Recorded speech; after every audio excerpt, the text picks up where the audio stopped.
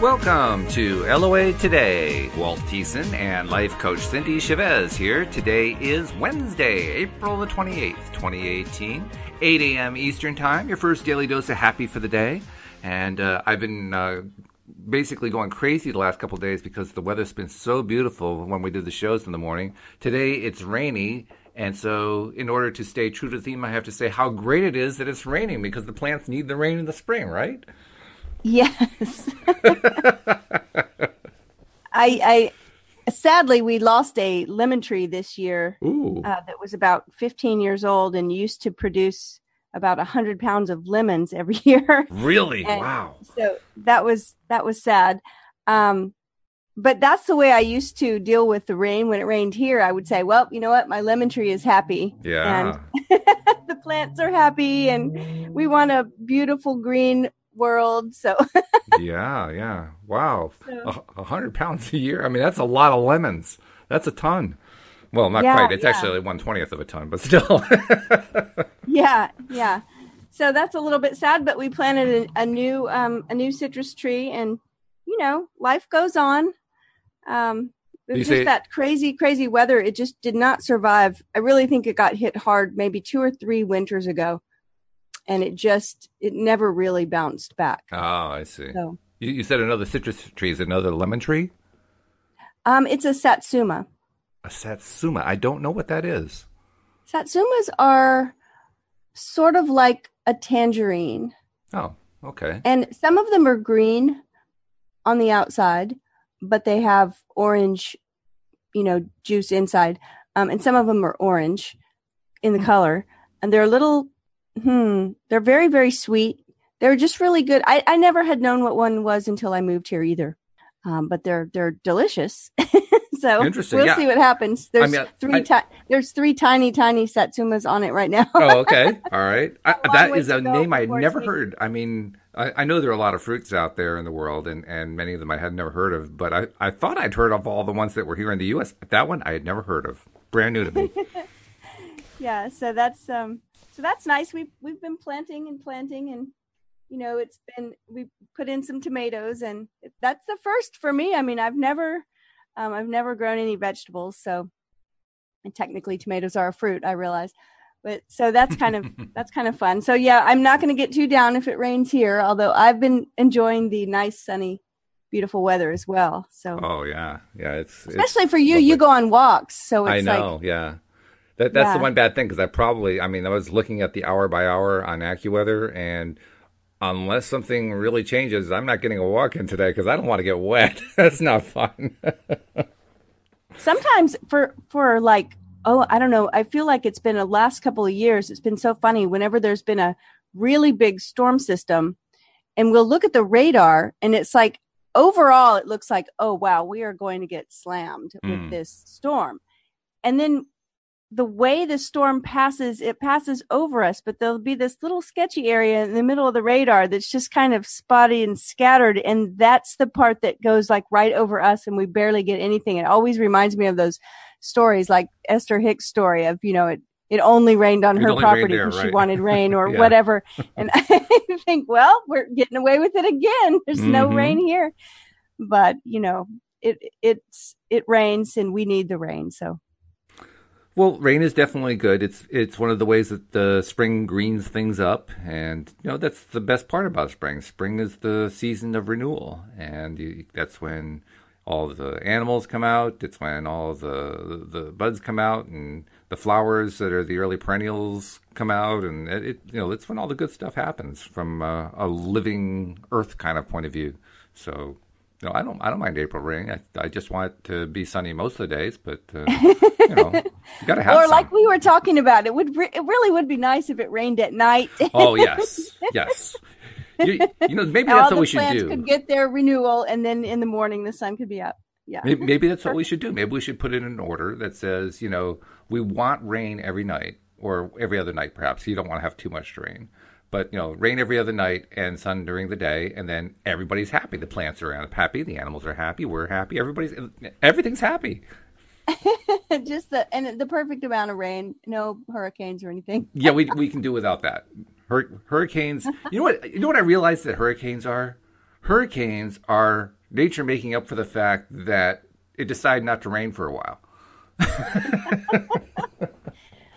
That's funny. Well, nature has a way of taking care of itself that sometimes is inconvenient to humans, but yes, that's true. So, but as Wendy says, it's all good. It's all good. It is.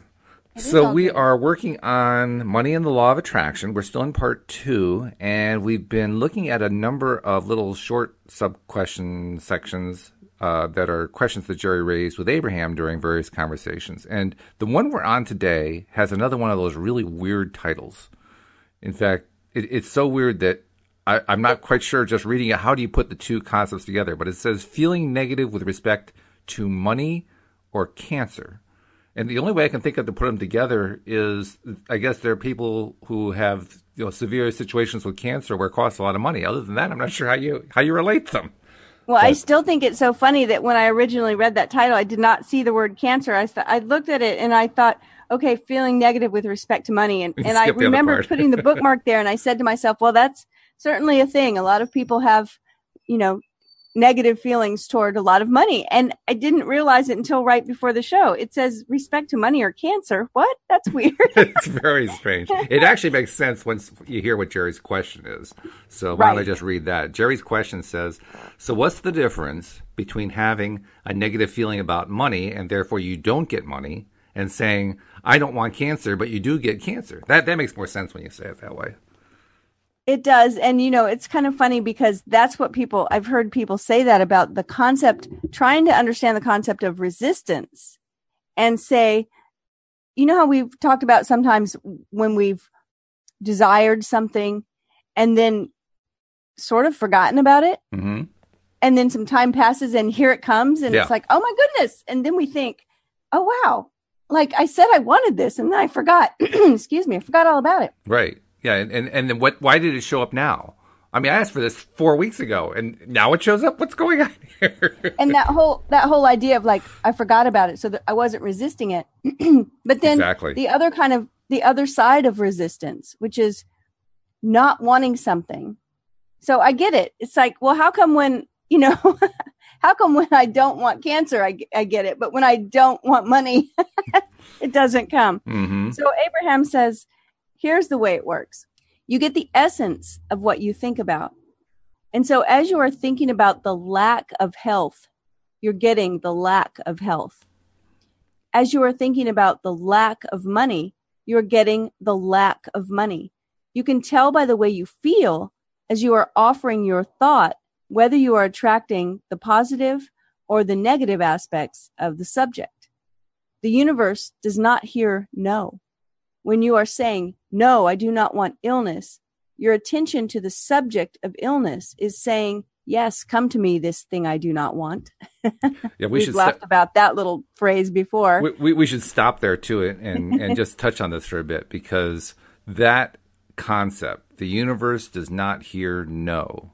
When I first heard that, first of all, it answered the question when I heard that. And second of all, I said, well, what's the matter with the universe? Doesn't it understand plain English?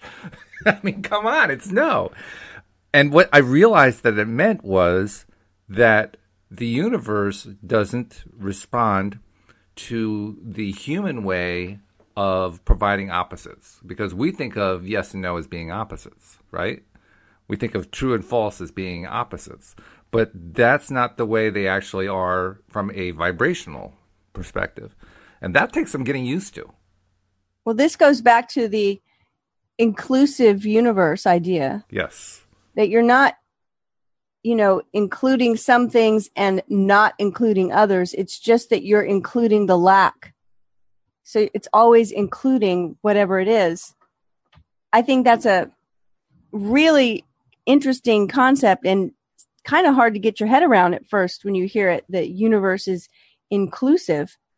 Well, it also upsets the idea of, say, debate, because most debate is about true versus false, yes versus no, not realizing that those aren't the two factions. Those aren't the two sides of the debate. I mean, can you imagine what would happen with, like, political debate if political debate truly treated opposites that are opposites, something and lack of something, all of a sudden you can't say, well, that's not true as a way of opposing it because you're still on the same subject. Well, there's also, have you heard this idea before? And I know I've heard it, I just can't say where, but that our subconscious does not hear the word not, or it doesn't hear the negative part. So people I've heard that, yeah. People that create affirmations will be careful about this, making the affirmation positive. Well, I'll tell you, I've gotten to the point now where I'm not really clear what the subconscious mind is. At one point, my sister-in-law, Ioana, who did the show with me a few years ago, had me convinced that because of, I can't remember which author it was, some scientific author, that the subconscious mind was actually how the body stores knowledge, stores information. So the body is in essence the subconscious. And yet I've also heard the idea that the subconscious mind is just a fiction. It doesn't really exist. So I'm not sure what to make of the concept of the subconscious. Now we're adding in this whole idea of, does the subconscious understand no or not? Well, okay. How do I understand that? Do I understand that in terms of a subconscious that actually does not exist? I'm not sure what to do with it. Yeah, I just think it's interesting. And I've never delved into it too much, but it would line right up with this. It would, yes. Is that if you're saying, I don't want cancer, your subconscious isn't hearing the don't. Mm-hmm. And truly, it does kind of make sense in regards to what Abraham is saying. Abraham is saying, you're still focused on the cancer. Yeah. Whether even though you're saying you don't want it, that's the subject of your request is still cancer. You're still focusing on that. Which means really the only way to stop focusing on getting cancer is to stop focusing on the topic of cancer. Right. And I think Abraham says here, anything is going to address that exact. Okay, well, let's hear it. Anything you're giving your attention to is an invitation to the essence of it. When you are saying, I want money, but it will not come, your attention to its absence is the same as saying, come to me, absence of money, which I do not want. Which sounds funny that way, but it's also a lot clearer. Yeah. When you're thinking of money in the way that will make it come to you, you always feel good. When you're thinking of money in the way that keeps it from coming to you, you always feel bad. That's how you know the difference. So yep. You are asking, if I can get cancer by focusing upon the lack of health, then why couldn't I get money by focusing on the lack of it? The receiving of money, which you do want, is the same as the receiving of health, which you do want. The receiving of cancer, which you do not want, is the same as the receiving of no money, which you do not want. I'm going to read that again because it's so clear. If you are asking, if I can get cancer by focusing upon the lack of health, then why couldn't I get money by focusing on the lack of money? The receiving of money, which you do want, is the same as the receiving of health, which you do want. The receiving of cancer, which you do not want, is the same as the receiving of no money, which you do not want. Just make sure that whatever thoughts you are thinking or whatever words you are speaking evoke from you positive emotion. And then you will be in the mode of attracting what you do want. When negative emotion is present, you're in the mode of attracting something that you do not want. I like that section that you reread, and I like it for a couple of reasons. One reason that I like it is that when it's made clear that way, that the receiving of cancer, that which you do not want, is the same as the receiving of no money, which you do not want.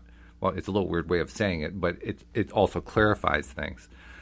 That way of looking at it is informative as to why it is so often we ask for money and we don't get it. And the reason I say that is so often, if we look up close at what we mean when we say I want money, if we kind of flesh it out, if we give a detail, if we say, well, I want money because of this and because of that and because of that, I found, at least for myself, and I suspect it's true for others too, that so often what I am expressing to myself about why I want money and what I want it to do with money and so forth, I express in terms of not having money. Mm-hmm. And that's not the way it seemed to me when I was first thinking I wanted the money. It didn't seem to me that I was thinking about it and feeling about it in the framework of a lack of money, and yet I was. There, that I think right there is where it's hard to do without an actual example. We should probably find an actual example, but it's a hard thing to understand, and yet it's true that probably 99 times out of 100, maybe 100 times out of 100, whenever the money isn't showing up, invariably there is something in our thought process that we think of as being wanting money that is actually wanting the lack of money. Or putting the focus on the lack of money. Right. Right? Because consciously we would always say, well, we don't want a lack of money. Yeah, we don't really use the phrase. But what brings it up, and that's what I'm thinking that you're really making the point clear about, is that often what brings it into our focus is a lack of some sort. Mm-hmm. Right? Like something isn't going right. Like the roof is leaking, or the car is breaking down, or an appliance needs to be replaced, and we don't feel that we have, the money where we can easily spend it. Right. It's like that's what caused us to think about the fact that we wish we had more money. Yes. And so because it's that thing that happened, or that lack we're experiencing, or that hardship, or that pain, then that's where we're focused. It's that, oh, this is happening and I don't have the money. So since today is a rainy day, assume for a sake of discussion that the roof is leaking, which I'm glad that it's not. The roof is dry as can be. I am so happy about that. Me too. But if the roof was leaking, what's the very first thought that comes to your mind? Where is the money going to come from to fix it? Yeah, the very first thought is, oh my goodness, it's going to cost a lot of money to replace this roof or fix the roof or whatever. And that's what I mean. That's a thought we don't think of as being a lack of money thought. We think of that as being a money thought. Right. Yeah, no, but that's what I mean is I think that a lot of the time, I'm not going to say all of the time, because we may be thinking about something that we'd like that brings joy to us that may not be causing, it's like, I don't know, thinking about going on a trip or going to buy something that we enjoy, and we may think, oh yeah, I want to do that, and we're kind of having happy thoughts about it. But when something comes up that's definitely a pain in the neck, a hardship of some kind, a pain in the wallet, yeah, a pain in the wallet, we kind of start off on the wrong foot, because at that point we're totally focused on that this thing is a hardship, and that is just not going to lead us to being in that kind of vibe where we're bringing more money in, unless we recognize it and do the pivot, come back around. Which means that what I've been learning over time is the importance of, anytime a money question of any kind comes up, asking myself, which way am I looking at this? Am I looking at it from a have position, or am I looking at it from a lack of position? Because they're not the same. And it's taken, I'm still not to the point where I always feel the difference immediately.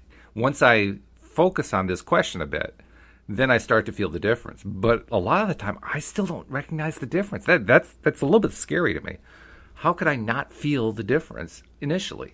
It's like, well, how did I program myself that way? Well, you know what? It may actually be a good thing. And because I'm looking at it like this is funny, because I'm actually looking at my screen, and there is a virtual kind of lever for my volume, right? Yep. And I keep it in the middle, so it's at 51. So that little lever, I can slide it either way. Right.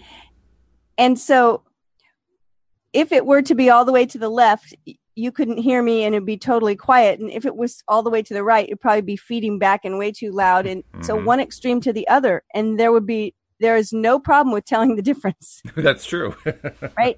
So I'm thinking about everything being, because of the law of polarity, everything is really just one thing, but Abraham says everything is two things, right? So every one thing is two things.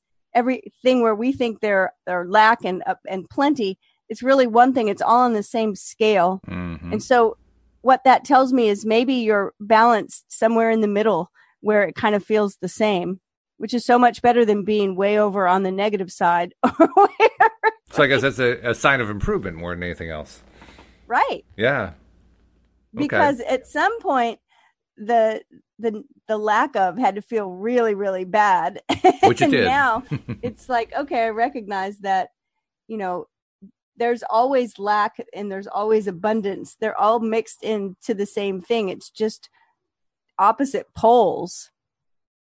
It's just two sides of the same coin, so to speak. Yeah. Which I think is such an apt metaphor because we're talking about money, but I think that maybe is part of it. I think that's really interesting. Yeah, well, they didn't really mention the two-ended stick in this, did they? But that was the other concept that really helped me get a grip on why it was that I would seem to focus on something and not get it. The idea of the two-ended stick where one end is the thing end and the other end is the lack of thing end. That when you visualize it that way. I never realized until a few months ago when we started this whole conversation, I never realized how often I was still focused on the thing I didn't want. Me too. Yeah. And I recognized that, like I keep telling the story, but I recognized it back in January when I started feeling like colds. I was coming down with something, getting sick. Right. Yeah. I remember that. And trying to practice. We were talking about pivoting where money was concerned, but I started trying to practice that pivot with health because I would find my brain going down that path of, oh, I don't want to be sick. I think my throat is hurting worse. I don't, no. And then I realized, I'm just here focusing on the symptoms. I need to focus on what I want, not what I don't want. And it was really hard to determine what I wanted because what I wanted was not to be sick. Yeah. And it was like, I'm still focusing on being sick. Yep. I need to focus on health. And so it's the same thing. And I think we're on autopilot sometimes. It's hard to turn the plane around. It is. And it's about becoming conscious. That's really what it is. We have to be conscious of this stuff if we're going to become deliberate creators like we want to be. Yeah. Now, the next section is actually a fairly long section, so I'm going to take a 30-second break and remind people who are not yet subscribers to subscribe to the podcast, because most of our listeners are subscribers. We know that just from seeing the statistics about who listens to what episode, or not who listens to, but how many people listen to what episode, and how often episodes are downloaded and so forth. And we can see, just based on, when people download, there's a certain group that downloads within the first week, and there's another group it takes like up to a month and so forth. But that combined with the bandwidth usage, we know that, first of all, the number of people who subscribe, the average number of episode plays per month is 45 episodes per listener. That means a lot of people are subscribed. And secondly, we know that on average, the average episode gets downloaded 90% of the way, which means they're listening to most of the show most of the time, which means that probably most of the time they're listening to the whole show, and then there are a small number of people who are listening to 5 minutes of it or something like that. So clearly people are subscribed. But for those who are new, they may not be subscribed, and that's why we want to take the time to remind you. Very easy to do. Just go to the homepage, loatoday.net. If you're listening live, you're actually right there. And the instructions are there. It's really easy to do. Just take a minute to do it, and then from now on, all of our shows will show up on your smartphone or other device. And then once you've done that, make sure you share with your friends that you subscribe so that they can subscribe too. Then you won't miss anything. You won't. No. Awesome. Yeah. So the next section, he didn't struggle for money? ? Apparently, this is an example that an audience member's question came up at an Abraham Hicks workshop. So, okay. Well, the question says, I have a friend who had basically financially supported her former husband for about 10 years. She worked hard and took care of him for all of that time, often struggling to earn enough money to support them. Eventually, she grew tired of his unwillingness to contribute financially, and they separated. Her husband never showed any evidence that money was important to him, but he has now just inherited over $1 million. And now he will not share his money with his ex-wife, my friend, who supported him for all those years. It doesn't seem fair that she cared about money and worked hard for it and received so little while he barely worked and didn't seem to care about money and has now inherited over $1 million. How can this be? It's a good question. And I think it's so interesting that, and I'm sure everyone that hears this story has that sense that the person asking the question has, it just doesn't seem fair. That's right. Yeah. Well, I don't think it seems fair to anybody except maybe the guy. Abraham, and it says the rest of the chapter, Abraham is speaking. Understanding the law of attraction as we do, this story makes perfect sense. This woman worked hard, felt resentment, focused upon lack, and the universe matched those feelings precisely. Her husband felt ease, refused to feel guilty, expected things to come to him easily, and the universe matched those feelings precisely. Many believe that they must work hard, struggle, pay a price, and feel pain, and that they will then be rewarded for their struggle. But that is not consistent with the laws of the universe. You cannot find a happy ending to an unhappy journey. That defies law. There's not a shred of evidence to the contrary of the law of attraction.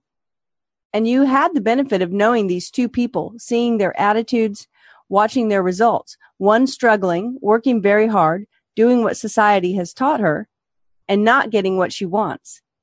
The other, refusing to struggle, insisting on a feeling of ease, and being the recipient of the resources that support more ease. Many would say, well, it might be consistent with the laws of the universe, but it's still not right.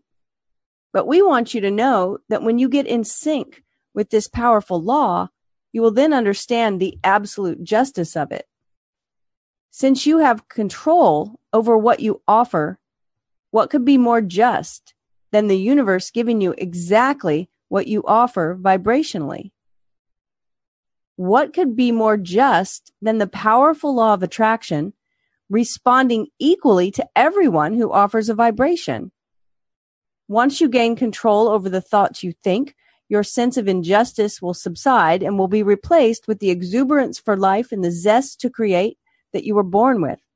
Let everything in the universe be an example to you of the way the laws of the universe work. If you believe that you must work hard in order to deserve the money that comes to you, then money cannot come to you unless you do work hard. But the money that comes in response to physical action is very small in comparison with what comes through alignment of thought. Surely you have noticed the enormous disparity between some people who apply tremendous action for little return, while you see others seemingly offering very little action for an enormous return. We want you to understand that the disparity exists only in the comparison of the action they are offering. But there is no disparity or injustice relative to the alignment of energies within them. Financial success or any other kind of success does not require hard work or action, but it does require alignment of thought.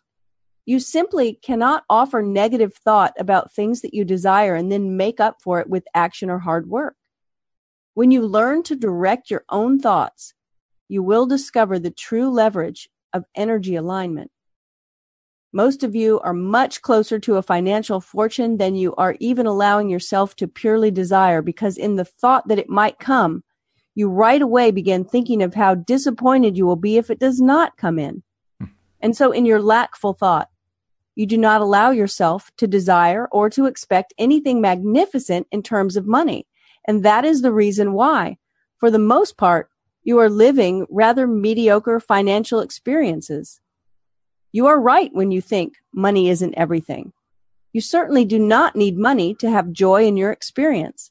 But in your society, where so much of what you live is tied to money in some way, most of you associate money with freedom. And since freedom is a basic tenet of your being, then coming into alignment with money will help you establish a balanced footing that will be of value to you in all other aspects of your experience. Yeah, this is this is one of those really, really difficult and really important concepts. And it's basically rehashing what was talked about in the previous section, but it does it in a way that really comes home, because it does seem so unjust. that the woman worked so hard for her husband, and her husband, just basically lived off of her, and then she got sick of it. They divorced, and he gets the $1 million, and she ends up with nothing. That seems wrong. But once you understand the law, actually, I have a different perspective now than I used to on her situation. My perspective is, why did she stay? Why did she stay so long? She worked, 10 years, it said, something like that? She stayed 10 years with this guy, feeding him, just doing all this work for him, because that's what society taught her to do. And I know what that's like, because society taught me the same thing, and I did exactly what society taught me for the longest time. What's funny is when I was reading it, and this is a powerful section. Yeah. And when I was reading through and I read that about society teaching us to work hard, I thought it starts before we're even making money. Oh, yeah. Because we're taught, or so many of us were taught, that we have to work hard to get good grades. Yeah. I mean, how many people have heard that very phrase or something similar in their school life, and where they weren't even old enough to have a job or make money yet? It was like, you have to work hard so you can get good grades. Well, how many parents teach it today? I mean, is there any significant amount of the population of parents that does not teach that? Well, I just mean, it's funny to me because the phrasing of it is planting this seed, and I don't even think the whole intention is, we want what's good for you, and we want to see you do well in school, right? Because we know that will lead to other opportunities. But it gets coupled together with that the only way to do that is to work hard. Mm-hmm. Yep. And I remember telling my kids at some point, just let it be easy. In other words, well, what if you don't have to work hard? And I remember I asked the client this one time they were talking to me about their child and how important it was that they worked hard in school, and that they felt like their child was being lazy. And, and I said, well, I'm trying to figure out the question that I formulated, but I thought it was good. It was like, well, what if they could let it be easy and get good grades? Would that be okay with you? Mm-hmm. Because I was trying to work at that it came up so much in the conversation. Is it really the good grades that you're wanting, or are you just upset because he's not working hard? Mm-hmm. Yeah. Is it okay with you if he slacks and gets good grades? Yeah. Yeah. And it wasn't. And it was because, what starts to come up is the parents' own ingrained belief from their parents that you have to work hard. Yep. Exactly. So sometimes we're really not okay with things being easy. Like in this story, we have a woman that was struggling and working hard and supporting someone else. And so right there, I think people are not okay with that, because they're like, this guy's living on easy street. What's his problem? He doesn't contribute. Mm-hmm. And then it gets even worse when he inherits the $1 million. Because right. It's like, oh my goodness, now it's really not fair. This guy is just a total slacker, and the money is just pouring in.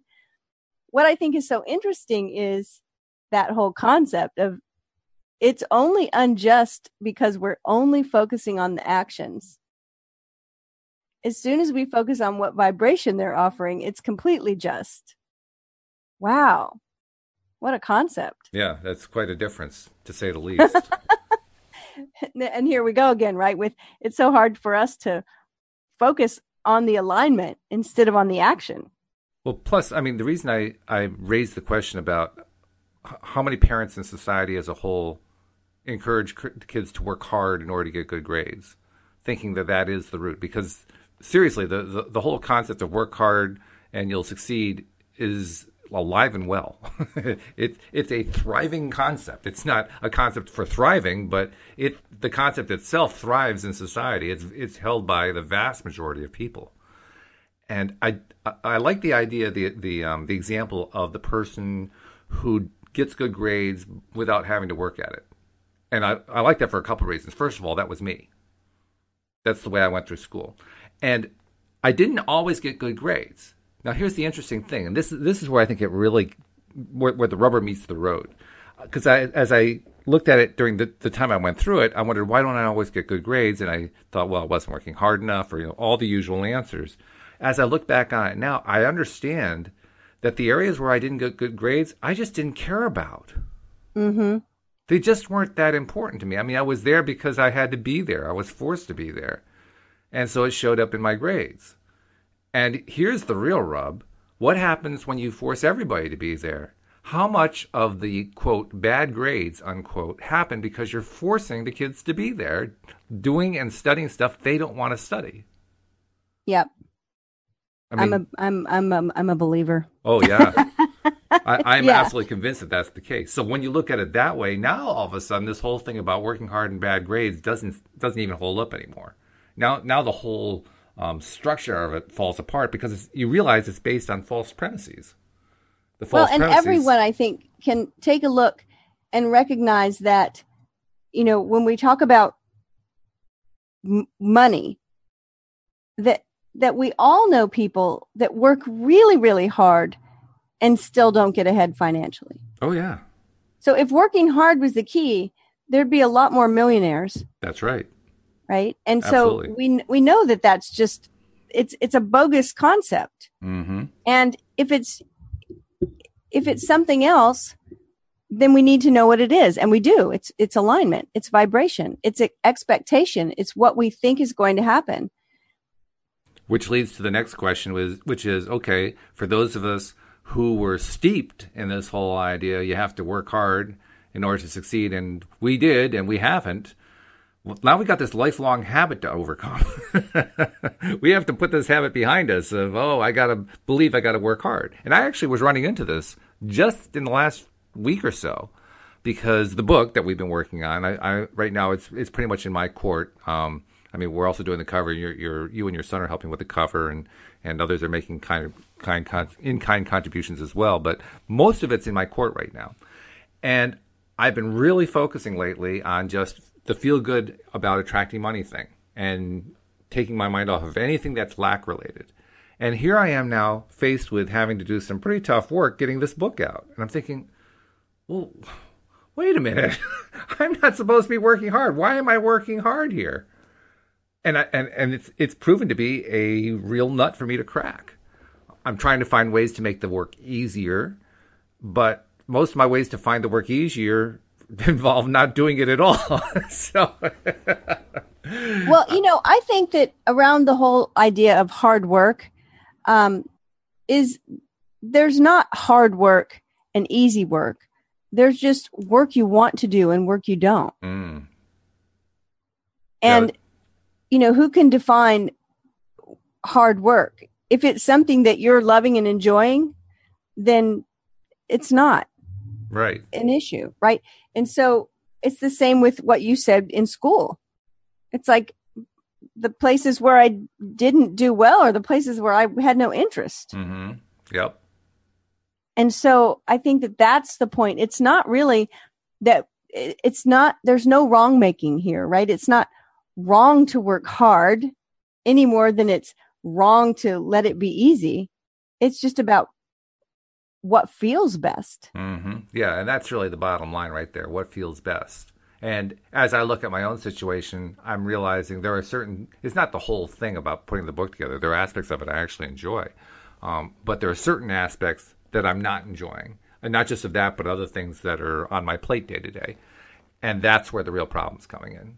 I'm pushing myself to do things in some cases that I don't enjoy, and that feeling, that negative feeling that I get with doing that kind of thing, ends up carrying over to the stuff I do enjoy. It kind of pollutes it in a way.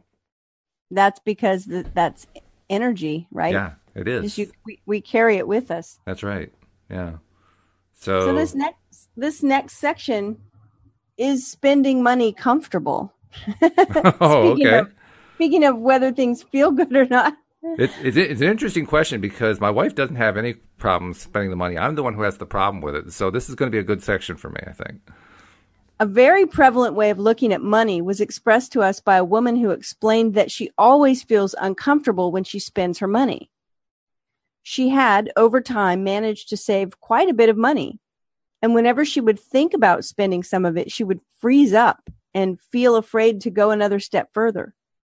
We explained, it is certainly understandable that when you believe that your money is coming to you because of the action that you're offering, and you also believe that you will not always be able to offer that action, you would want to hold on to your money and spend it sparingly to make it last. However, that feeling of shortage slows the process of more money flowing into your experience. If you feel uncomfortable with the idea of spending money, then we absolutely do not encourage you to spend the money while you're feeling uncomfortable. Can we stop and underline that? That, in my opinion, that should be in italics or underlined or something. If you feel uncomfortable. I want to get my highlighter out. Yeah. If you feel uncomfortable with the idea of spending money, then we absolutely do not encourage you to spend the money while you are feeling uncomfortable. While you are feeling uncomfortable. Because any action taken amidst negative emotion is never a good idea. Yeah. Which means that before we spend money, we need to get ourselves into a good feeling place. Yep. That's a pretty big concept. It says, but the reason for your discomfort is not about the action of spending the money, but instead it is an indication that your thoughts about money in that moment are not a vibrational match to your own desire. A belief in, now this is in italics. Yep. A belief in shortage will never resonate with your broader knowing because there is no shortage. Any attention to lack of something wanted will always produce negative emotion within you because your guidance is letting you know that you have strayed from your broader basic understanding of abundance and well-being. Ooh, isn't that powerful? It's not only powerful, it's a little bit daunting. It's a little bit eyebrow raising because what it's really saying is never spend money, never even think about spending money until you're feeling good. Because if you do, I mean, you start with this position that there is no shortage, but because we believe in shortage at times, we create shortage. We do it with our minds. Yeah. Which means it's incumbent upon us to keep our beliefs in a very positive feeling place so we don't believe in shortage. It says, find a way to ease your discomfort and eventually transform it into a feeling of hope and then positive expectation. And then from that stable place of feeling better, that feeling of freezing up will be replaced with confidence and enthusiasm. Whether you are focused upon the shortage of money or seeing yourself as having only so many years to live, and so each day that's expended is one day closer to the end of your years, that feeling of decline is contrary to your broader understanding of the eternal nature of your being. There's another positive paragraph, not positive, but powerful paragraph. Well, it's positive too, but in a sense, but it's more powerful. I mean, what we focus on in the long run is what we're attracting as well as in the short run. Well, and I spoke with someone one time who was like, some of the things that they were needing, they had plenty of. It wasn't money, but of course it's connected to money because that's how we, acquire things usually.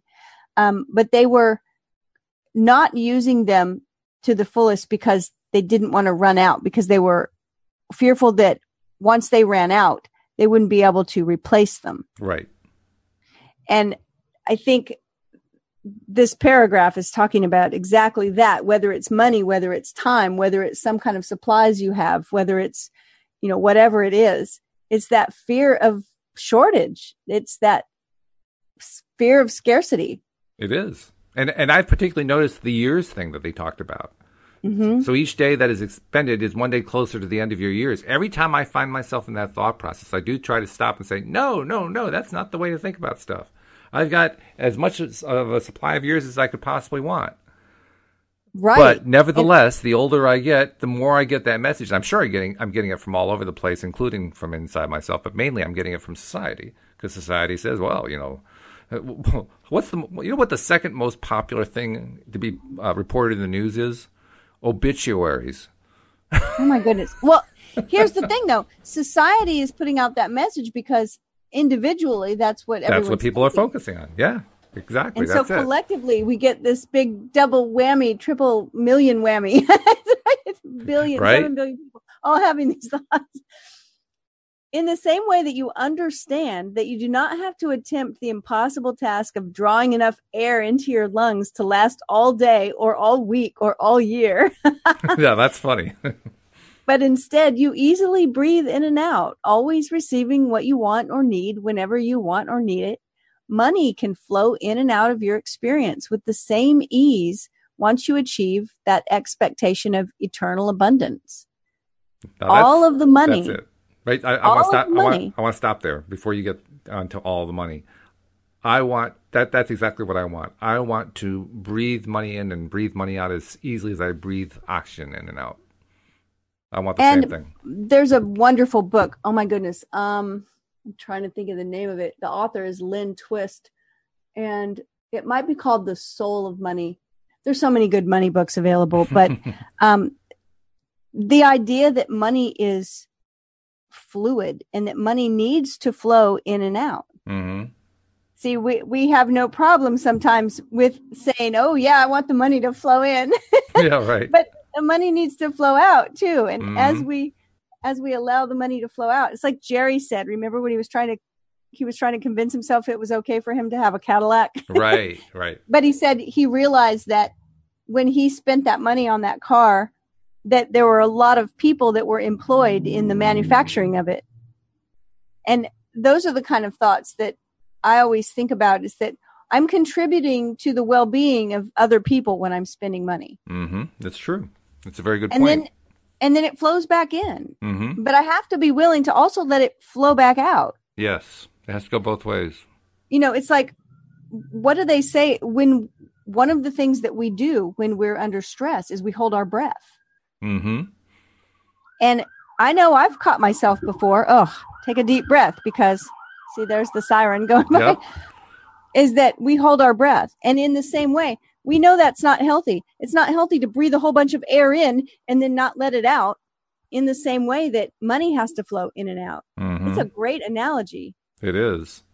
That's why I keep going back to what they were talking about before, about how important it is to, well, I guess like they're saying here, to just let it flow, to be willing to spend as easily as we receive it, and to believe that both are going to continue to happen, because in a sense we're holding our monetary breath otherwise. You know, I think that it's important to recognize there's a concept for success that's about being willing to take imperfect action. And whenever I explain this to a client, I always make sure to say, look, now I'm not saying that you should be okay with shoddy workmanship. No. Right? Or just putting something together that's just crap and putting it out there. Right. What I am saying is that holding on to something and to keep tweaking it because it's not, I'm making air quotes, but perfect, right? Mm-hmm. Is that we have to be willing. One of the factors that will lead to our success more than anything else is being willing to take imperfect action. And so I kind of think of this in the same way, is when we say we have to be willing to spend, we're not saying just go blow all your money and just not be responsible about how you spend it or what you do with it or how you invest it. Sure, we want to feel good about money. And so we want to take the time to know that we're investing it wisely, or we're buying something that we're really going to enjoy, or doing something with our money that, you know what I'm saying? It's not just about spend it. Going out and buying something that was not well put together, that was shoddily built. That's an excellent example. Buying that thing is contrary to what they're saying here, because they pointed out you need to get yourself in vibrational alignment before you spend anything. Mm-hmm. If you're buying that thing that you know is shoddily built, well, the fact that you call it shoddily built means that you don't like the way it was built. So you are now admitting that you're buying it from a vibrational perspective of negativity, of lack of, I don't like that. Right. The exact thing they told us not to do. So we're back to the alignment again. It's always about alignment, right? Yeah, exactly. Yeah. So all of the money that you want is available for you to receive. Just go ahead and just highlight that sentence. No, I'm just breathing in and out as I'm reading this. All of the money you want is available for you to receive. All you have to do is allow it into your experience. And as the money flows in, you can gently allow it to flow out. For like the air you breathe, there will always be more to flow. You do not have to guard your money like holding your breath and not letting it out. Oh, that's funny. They just used that. Because there will not be any more coming. More is coming. People sometimes protest as they tell their tales of shortage or scarcity, pointing out the, and this is in quotes, reality of the shortage that they have experienced, witnessed, or heard about.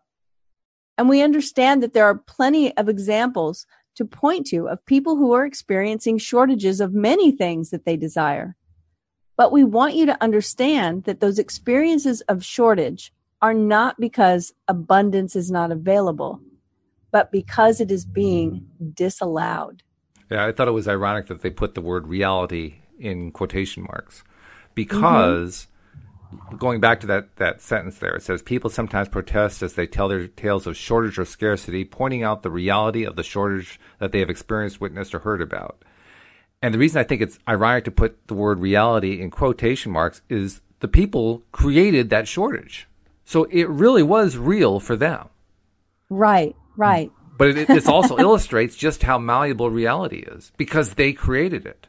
So reality is also equally malleable in the sense that you can create the abundance. They are both creatable by human beings in their thought processes.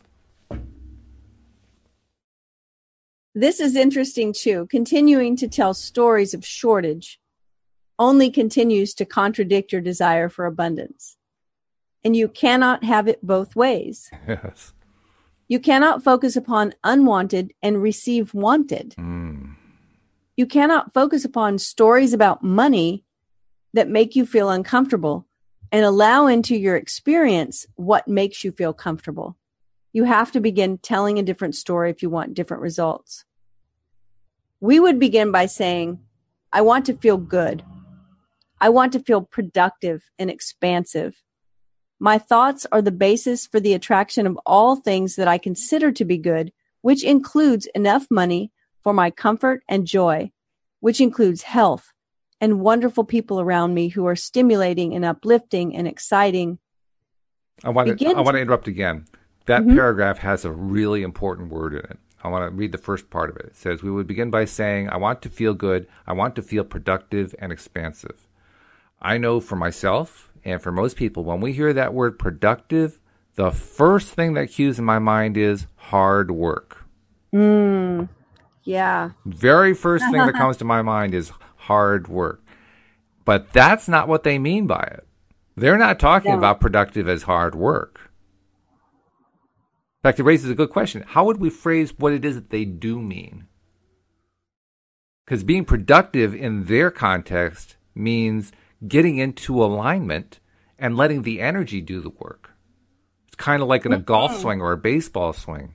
A good golf swing or a good baseball swing is not one where you try to muscle the ball. You try to muscle the ball, you're not going to hit it very far.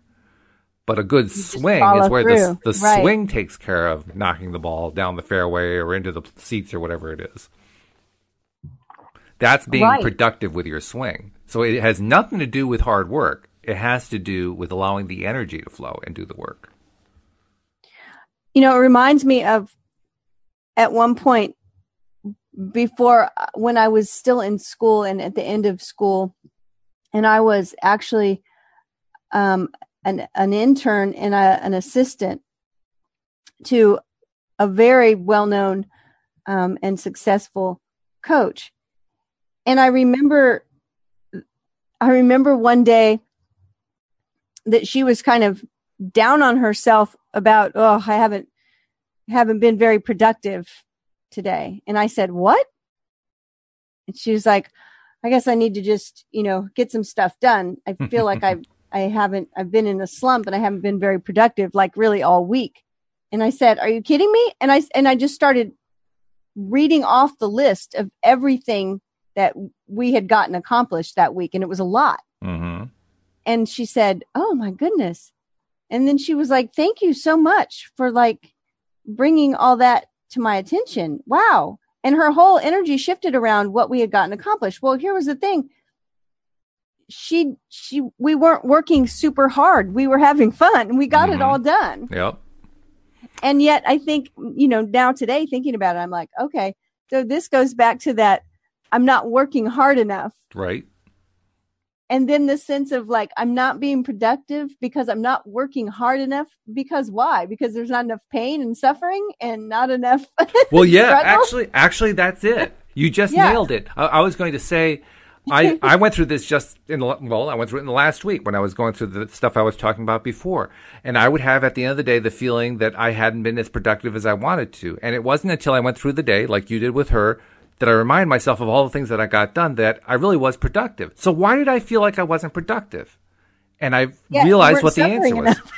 Well, that's kind of the ironic way of saying it. More descriptively, I would say I had fallen into a negative feeling state, and I had associated my state with my productivity. It wasn't an actual relationship that was going on. I had created the relationship. I had decided that because I was not feeling good at that particular point in time, it must mean that I wasn't productive, when in fact, the two were not related at all. I think that's exactly what happened in the story I was telling too. Yeah. And it could even have been that we were really productive and it was a long week and we were feeling tired or depleted because, when you start to feel physically tired, things don't look as bright and cheerful as they do. In fact, normally, I now understand, this has been a kind of a breakthrough for me. I now understand that the next time I feel like I haven't been productive, instead of looking first, not that I shouldn't look at all, but instead of looking first at what I produce, what I really want to look at is, why am I really feeling down? Because it has nothing to do with productivity. Right. No, I totally, I agree. And I think that it's that whole idea of, Jack Canfield mirror work. What he said he started doing, right, was at the end of the day, going down the list of all the things he'd accomplished. Yeah. And it just hit me when we were talking about it. I was like, oh, that's that thing of, validating ourselves that we have accomplished something. Mm-hmm. Yep. And more importantly, I think it's even more important to recognize that the associations are false associations. That this association we drew is just not an appropriate association. And when we draw that association, we're setting ourselves up for failure. We're setting ourselves up for loss because we're saying the only way that I can come to grips with this fact that I'm not feeling good right now is to blame it on not being productive, even if I have been productive. I still must draw that association. That is a huge formula for failure right there. So I'm going to wrap up this page. It's just a short paragraph, but it's good information in the last minute we've got here. Begin telling the story of your desire and then add to it the details of the positive aspects that you can find that match those desires. And then embellish your positive expectation by speculating with your good feeling. Wouldn't it be nice if? Examples. Say things like, only good things come to me. While I don't have all the answers and while I don't know all the steps, I can't identify all of the doors that will open for me. I know that as I move through time and space, the path will be obvious to me. I know I'll be able to figure it out as I go along. Every time you tell your better feeling story, you will feel better and the details of your life will improve.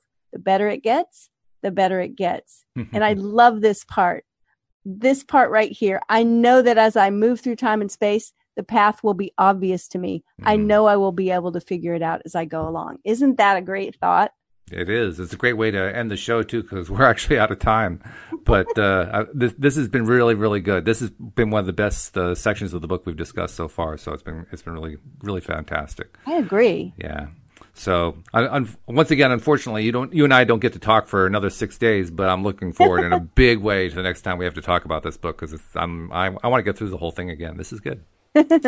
Well, I'll be back next week. And then I'll be back next week as well. In fact, I'll be back here every day. So please join us every single day here on LOA Today. Goodbye, everybody. Bye, everyone.